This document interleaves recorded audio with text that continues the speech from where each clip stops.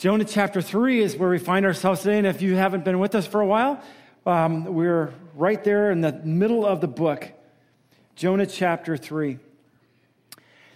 Hey, wouldn't it be great if you could get a second chance card that you could redeem for any broken relationship, something that you've done that was really, you wish you could take back, or something that was there that you just were struggling with in your past? Wouldn't it be great to be able to redeem that and get a second chance?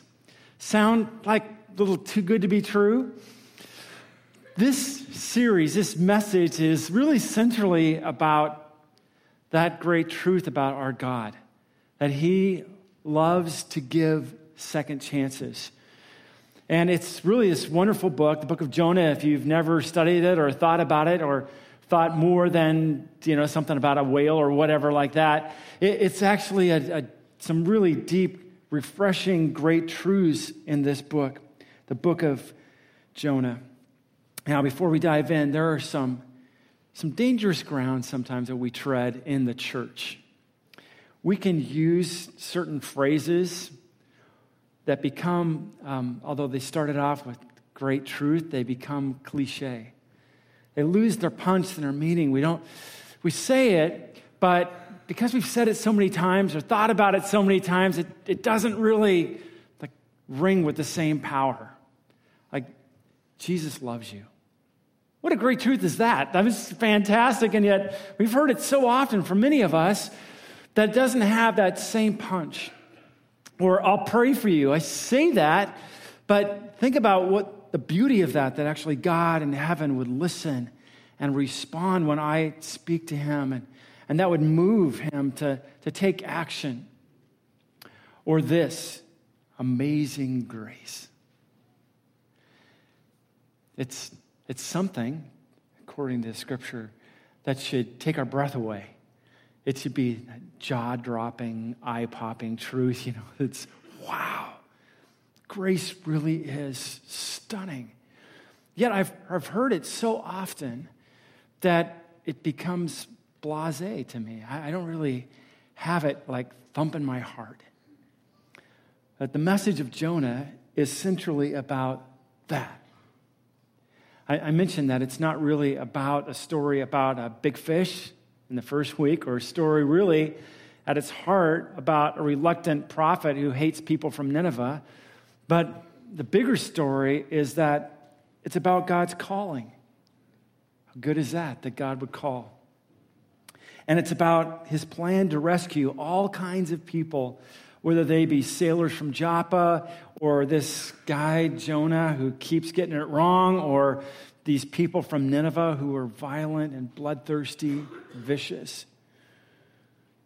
And that it's about God's sovereignty, that He is in control, and His kindness, His mercies that are irresistible. And it's about God's great patience for us. Isn't that good that God is patient? Some of us, we're celebrating Father's Day. Dads, just wish we had a little bit more of that, right? Just a little bit more patience when something flies off and we get upset and we don't act so patient. But yet, great truth is our Heavenly Father is patient with us. And that's the essence of this story. It's a story about God's amazing grace to all kinds of people. And this book, of course, is revealing. It reveals how God gives us call, and often we don't like to hear it. Or it's a call to something we don't want to participate in, like Jonah, and we try to run the other way. And yet in chapter 2, we discovered that God said, okay, you can run, but you can't hide. I'm going to grab you and take you where you need to go. And then Jonah chapter 3, in just a second, we're going to hear that God gives him a second chance at following His calling. It's also not just about smelly prayers. We heard about that last week, that God would hear us from wherever we are, whatever we're doing. He would take those words that we offer up to Him and respond to us just as a token of His grace. See, this book is first and foremost a story about our God and His greatness to save and the measure of his forgiveness. We talked about that the first week, and it rings really true this morning. Read with me, starting in Jonah 3, verse 1. We're going to read the entire chapter, which is not, like some chapters in the Bible. It's pretty short. This is the word of the Lord.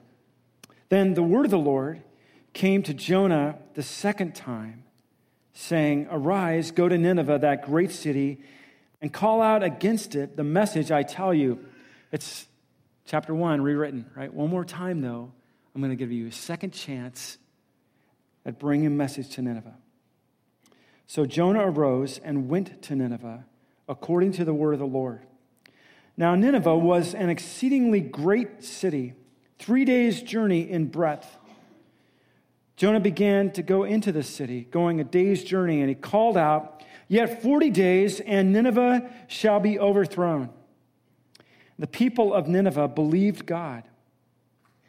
They called for a fast and put on sackcloth, from the greatest of them to the least of them. The word reached the king of Nineveh, and he arose from his throne, removed his robe, covered himself with sackcloth, and sat in ashes. And he issued a proclamation and published through Nineveh. By the decree of the king and his nobles, let neither man nor beast, herd nor flock taste anything. Let them not feed or drink water, but let man and beast be covered with sackcloth, and let them call out mightily to God. Let everyone turn from his evil way and from the violence that is in his hands. Who knows? God may turn and relent and turn from his fierce anger so that we may not perish. When God saw what they did, how they turned from their evil way, God relented of the disaster that he had said he would do to them, and he did not do it. So it's a story, true story, of this second chance. We left Jonah last week in kind of a pool of stuff, fish stuff. I don't have to go into detail about that. But God had grabbed him and taken him from the place where he was running from him and said, "No, you need to go this direction." But he's still got about 500 miles to go. He's still got to travel all the way to Nineveh from the beach that he found himself on. And as he goes, I'm sure that he's ruminating. He's thinking about a lot of things. He's listening. He's heard again that God gave him a second chance to give this message. And though he still hates the people in Nineveh, he still does not like them. And still in his heart does not want them to turn back to God. He wants God's judgment to fall on them. He's resentfully obeying God, doing kind of the minimum of what God has asked him to do. He's traveling to Nineveh. And as he goes, he's thinking about things. He's got to be. He's thinking about what happened in chapter 1, God speaking to him. How good is that God calls us? By the way, just parentheses here, still does it.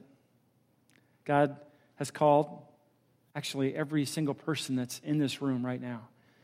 For those of you who have responded to the call of God and are following Jesus, he does this actively in our life. He speaks to us, moving us his direction. He calls us. The bigger question is, are we listening and responding, right? Are we doing what he's calling us to do? And if you find yourself here this morning, not sure how you found yourself here, but you're here maybe to please your dad or whatever it might be, he has actually called you out of his grace and mercy to follow him. He offers you his compassion. He's called you. That's the truth of what God's word says to us. Good, refreshing truth, isn't it? So God calls Jonah one more time. And Jonah's he's got to be thinking about the call on his way. He's got 500 miles. It's not a fast train or anything he's going on. He's taking his time to get to Nineveh. And he's got to be thinking about his days in a fish where he thought he was dead.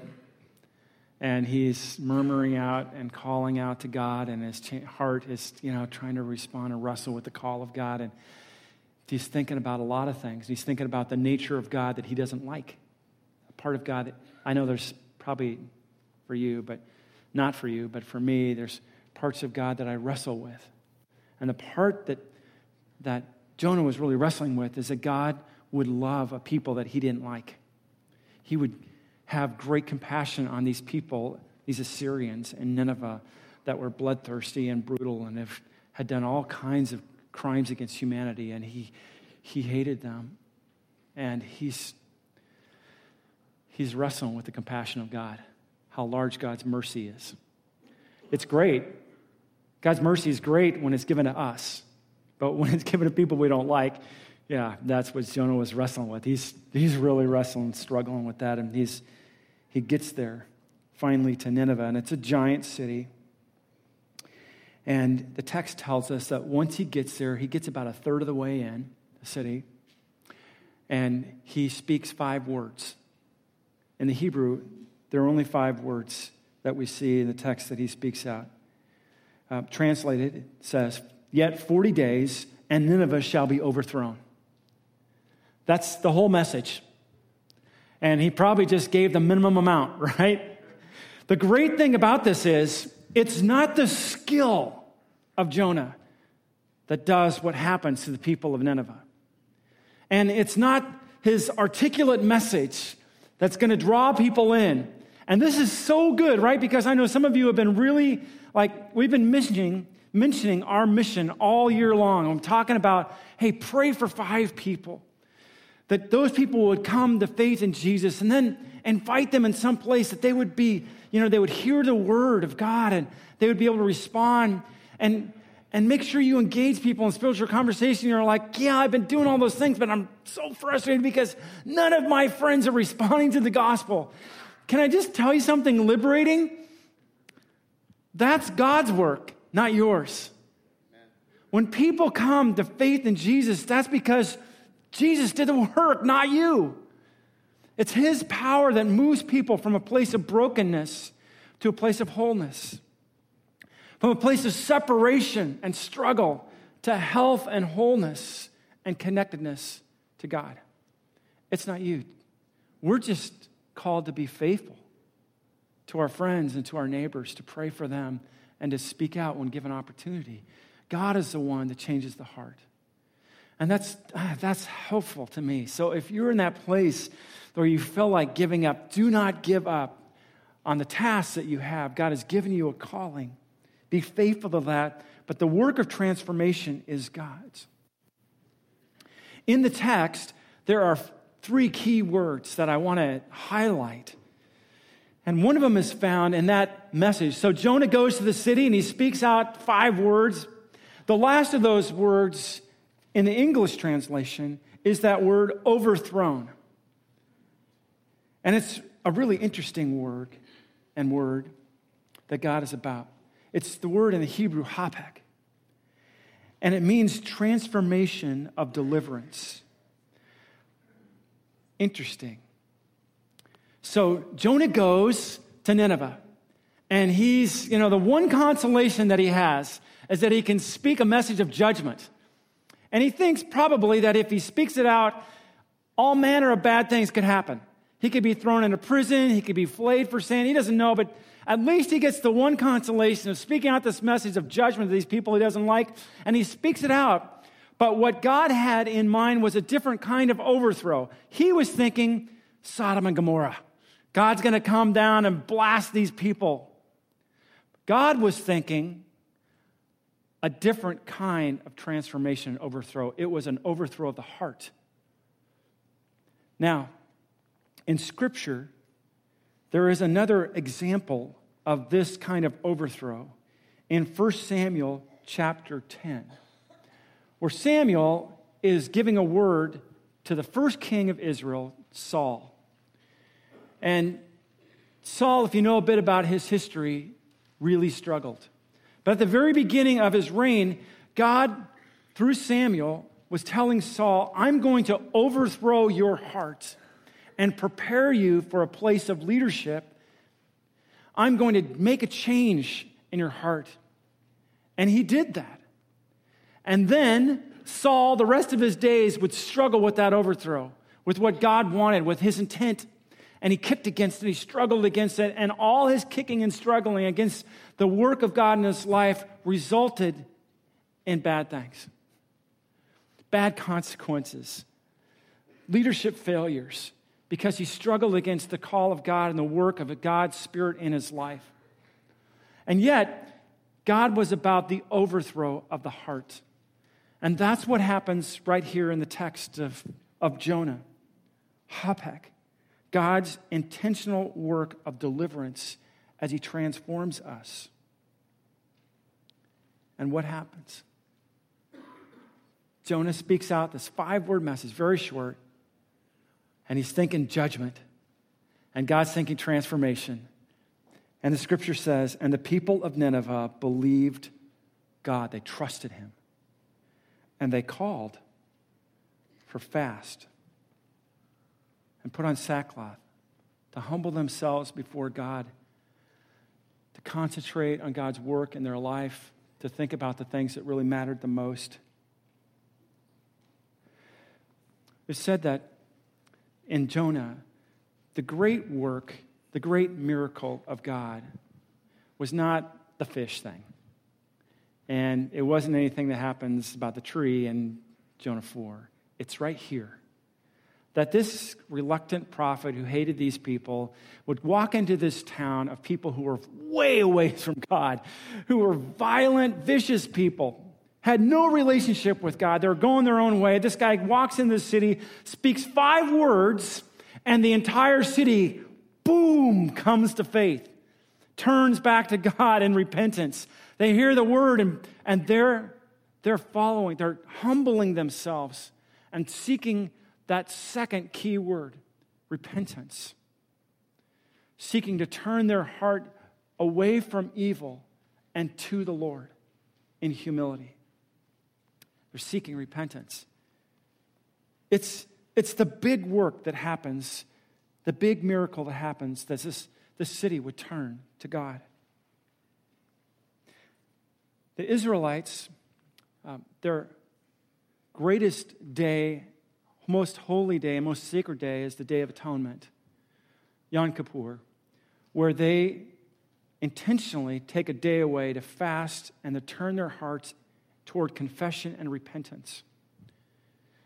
And in that day, they read the book of Jonah because it reminds them of the power of repentance and what they're to do, to turn their heart away from evil and to humbly turn from God, and that a people, even the Ninevites, would lead as an example of a people who would turn their heart back to God. They would come in confession and humility to God. Jesus is having a conversation with the Pharisees and the scribes in Matthew chapter 12. And in that conversation that Jesus is having, they're asking for one more sign. Could you just really demonstrate that you're alive, that you're God? Could you demonstrate that you really are who you say you are? I mean, we want one more of those scenes with the fish and the loaves. We'd like to see one more raising from the dead. We'd like to see one more real powerful truth. And Jesus knows that that's one more act, a miracle, is not going to turn their heart because their heart is hard. And he said, the sign that I'll give you is the sign of Jonah. He's saying that what you really need is not another big miracle work. What you really need is the work of repentance in your life. That you would turn around. You would stop. Repentance, you see, it humbles us. And that's what happened here in Jonah 3. These people far from God, all of a sudden, however it happened, by the power of God, they humbled themselves. That's what you see when it's talking about fasting and sackcloth and ashes. They were physically demonstrating the interior work that was going on. They would not be so pick and full of themselves and so prideful, but they would turn to God in repentance. And repentance, it makes our hearts hurt. It gets to the core of our pride and selfishness. And here in the text, starting with the lowest these people that heard the message, the greatest people in the city, and finally the king himself, they come to this place of true repentance. Their heart hurt. Part of the word itself that connects repentance to what happens afterwards is the compound word. It's a compound word. First part of it is Nahum, which, if you know the story of the Old Testament, is scene 2, or it's the sequel to the book of Jonah, right? And it means the grief of a person who turns to God, that actually your heart is pierced by the things that you have done wrong against God. It's part of the act of repentance, that you really acknowledge your brokenness before God. And that is exactly what happens here. And repentance, as I've often said, you're walking this direction. It stops you in your tracks and turns you the opposite direction to listen and follow God. Jonah was headed to Tarshish, the opposite direction where he was supposed to go. God stopped him in his tracks and made him go the other way. That's repentance. And it leaves the old stuff behind, the garbage, the junk. And that's what these Ninevites were doing. It's amazing that this happened, that these people who were so far from God would stop and would do what every person is called to do, to leave their old behind. And they actually identify, the king identifies their sin. Did you see it there? As he gives his command to leave their violence behind. That was their big sin. To leave that behind, the violence of their hands, and to change. Because repentance isn't just about feeling sorry. It is about moving away from my sinfulness toward righteousness. It's an activity as well. And that's what the king called for. In an interesting way, did you notice that he actually calls the beasts and the herds to put on sackcloth and fast? That's odd, isn't it? It seems strange. He's actually going like way over the top, like everybody and everything, all of our entire city, we've got to follow God. We've got to repent and leave. Even your pets, everything you've got, your livestock, let's all do this together. It's kind of a crazy thing when you see it. But the king is so intent, he's so moved. He takes on his vestiges of authority. He lays them aside, and this guy who's the greatest ruler of the age, when he hears the message of the call to repentance, he humbles himself and comes himself, and the city comes to God. Now, we'll learn later in history that city, a generation later, would return to their old ways. We're not sure how long it took, but they did. The point of this message is that they came that day after hearing just these words, the simple message. By the power of God, the city comes to faith in God, and they turn around and they come to repentance. They leave that old stuff behind. Paul talks about repentance in his message to the Corinthian church, his second letter to the Corinthians church, 2 Corinthians 7:10 says this: "For godly grief produces a repentance that leads to salvation without regret, whereas worldly grief produces death." If I'm just sorry for my sin and do nothing about it, then I'm still separated from God. If I just have some regrets and feel bad about what I've done,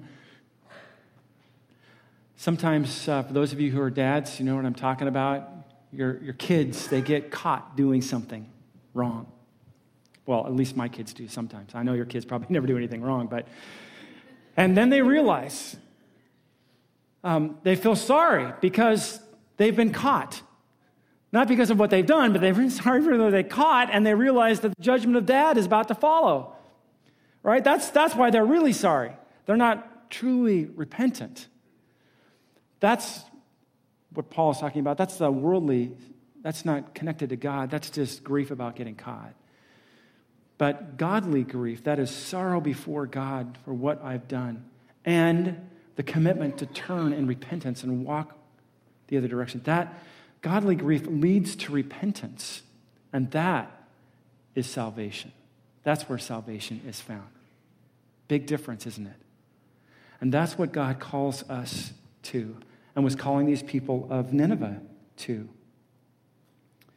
So that key word is repentance, and the third key word is where these people were led to. They were led in their humility not to trust in themselves anymore, but to throw themselves on the compassion of God, which is really fascinating when you think about these people. Because when they thought of compassion, they thought of weakness. The Assyrians were known to show no mercy, no compassion, and then they're brought to a place where they have to seek the compassion of God and his mercy in their life. And perhaps, maybe, just maybe, the king says, if we do this and we turn to God, maybe he'll show mercy. The king had yet to fully appreciate and know that at the heart of God's nature is this: compassion. That he is a merciful God, a God of second chances. That he delights in giving us second chances. Our Lord, and he's a God of amazing grace, isn't he?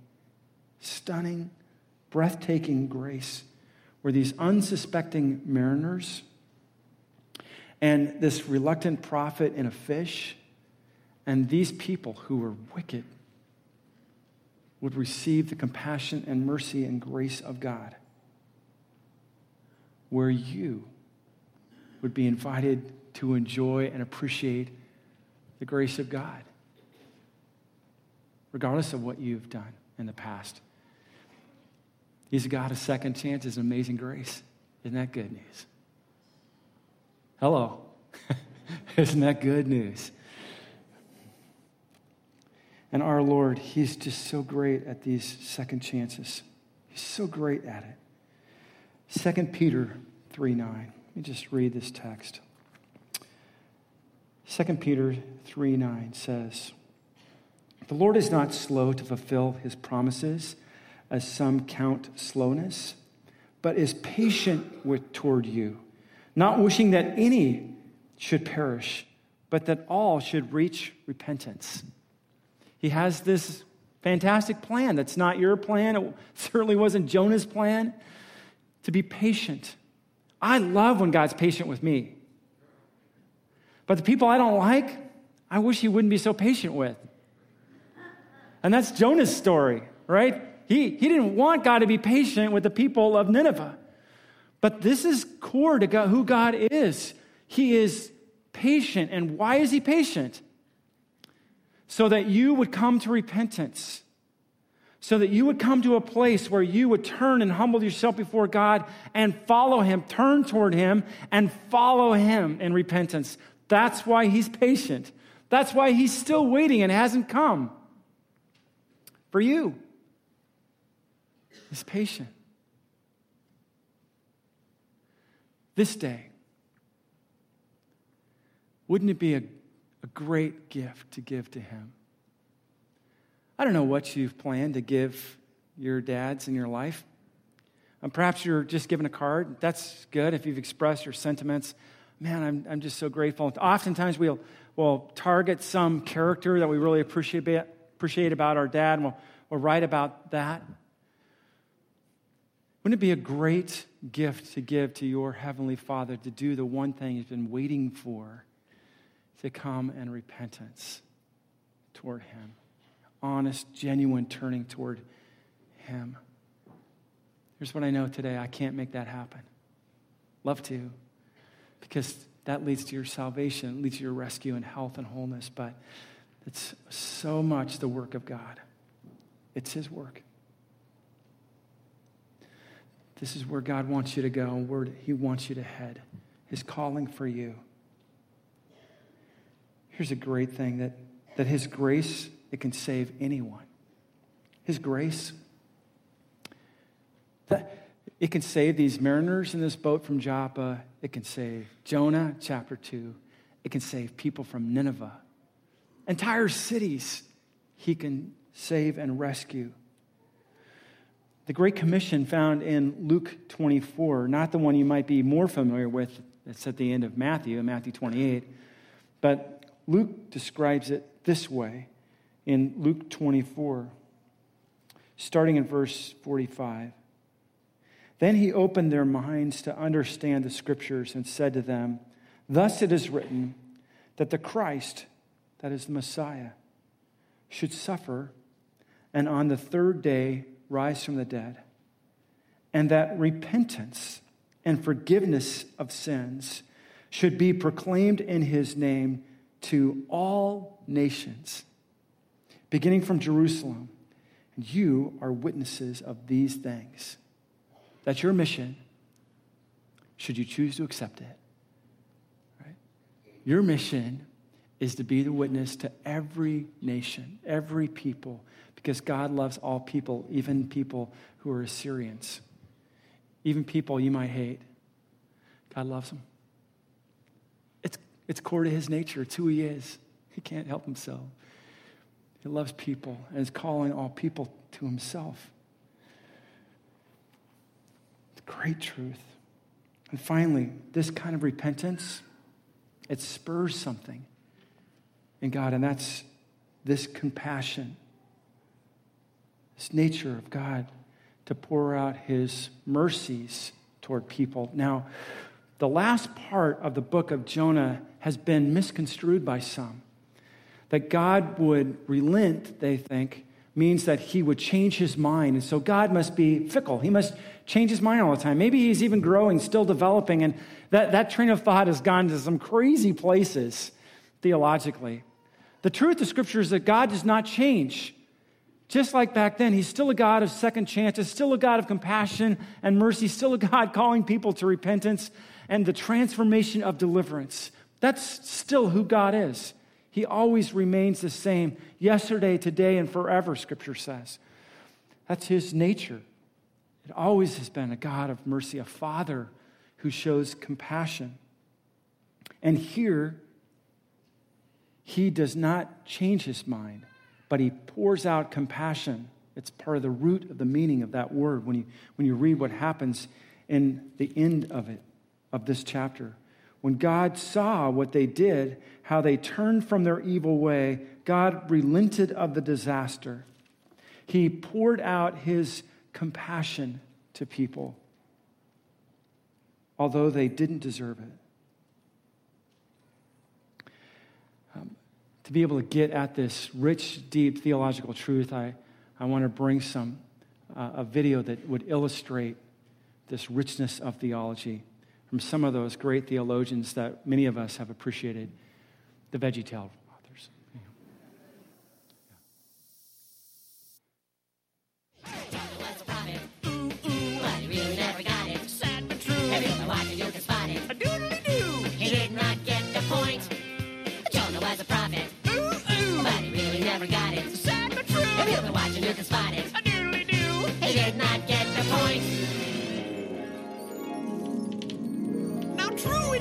You probably don't ride on a camel, and you probably won't wake up inside a large aquatic mammal, but all the same, like Jonah, there is something you can do. Everyone deserves to get a second chance from you. Compassion and mercy from me to you and you to me, exactly what God wants to see, and yes, that is the point. Jonah was a prophet, but he really never got it. Sad but true. Jonah was a prophet, but he really never got it. Sad but true. Jonah was a prophet. Yeah, it's hard to beat the VeggieTales. Now, actually, they missed the point a little bit. So here's the central point of Jonah. Central point is that God is a God of compassion. That he loves to pour out compassion on people. Now, where that connects to the message of the VeggieTales is that if you're a follower of Jesus, having already received that compassion, you're called to respond, to act like your Father in the lives of people. To be a person of compassion, to pour out actively God's mercies so people might see how good God is and what God's like. That's who he's called us to be, to pursue that kind of life on people and with people. And that's central to who he is. And this great message of Jonah 3 proclaims his compassion. So what if you had a second chance card? A second chance with God? God would call you back to repentance and pour out his compassion. What if you are living with a divided relationship with someone else, with another person? What would it look like to live like Jesus and give that person a second chance? To imitate your Father who has loved you and whom we celebrate today, and pour out compassion on them just like your Father has poured it out to you. Let me pray for you, if I might, please. Lord, thank you for this great passage, great truth that you are a God who loves all people and pursued these people in Nineveh. And just with this simple message, transformed hearts, changed people that they might follow you, and led them to a place of repentance, coming humbly to you. And I pray you'd lead people here that same direction, Lord. There are people here who've come separated from you. Speak out to them in their hearts to draw them to you. And Father, for the rest of us who follow you, seek to follow you, let us respond to your calling faithfully. And let us imitate our Father, God of all compassion, Scripture says, so that people might understand the mercies of God. Do this work, Lord, through your power and your strength. And all God's people said, amen.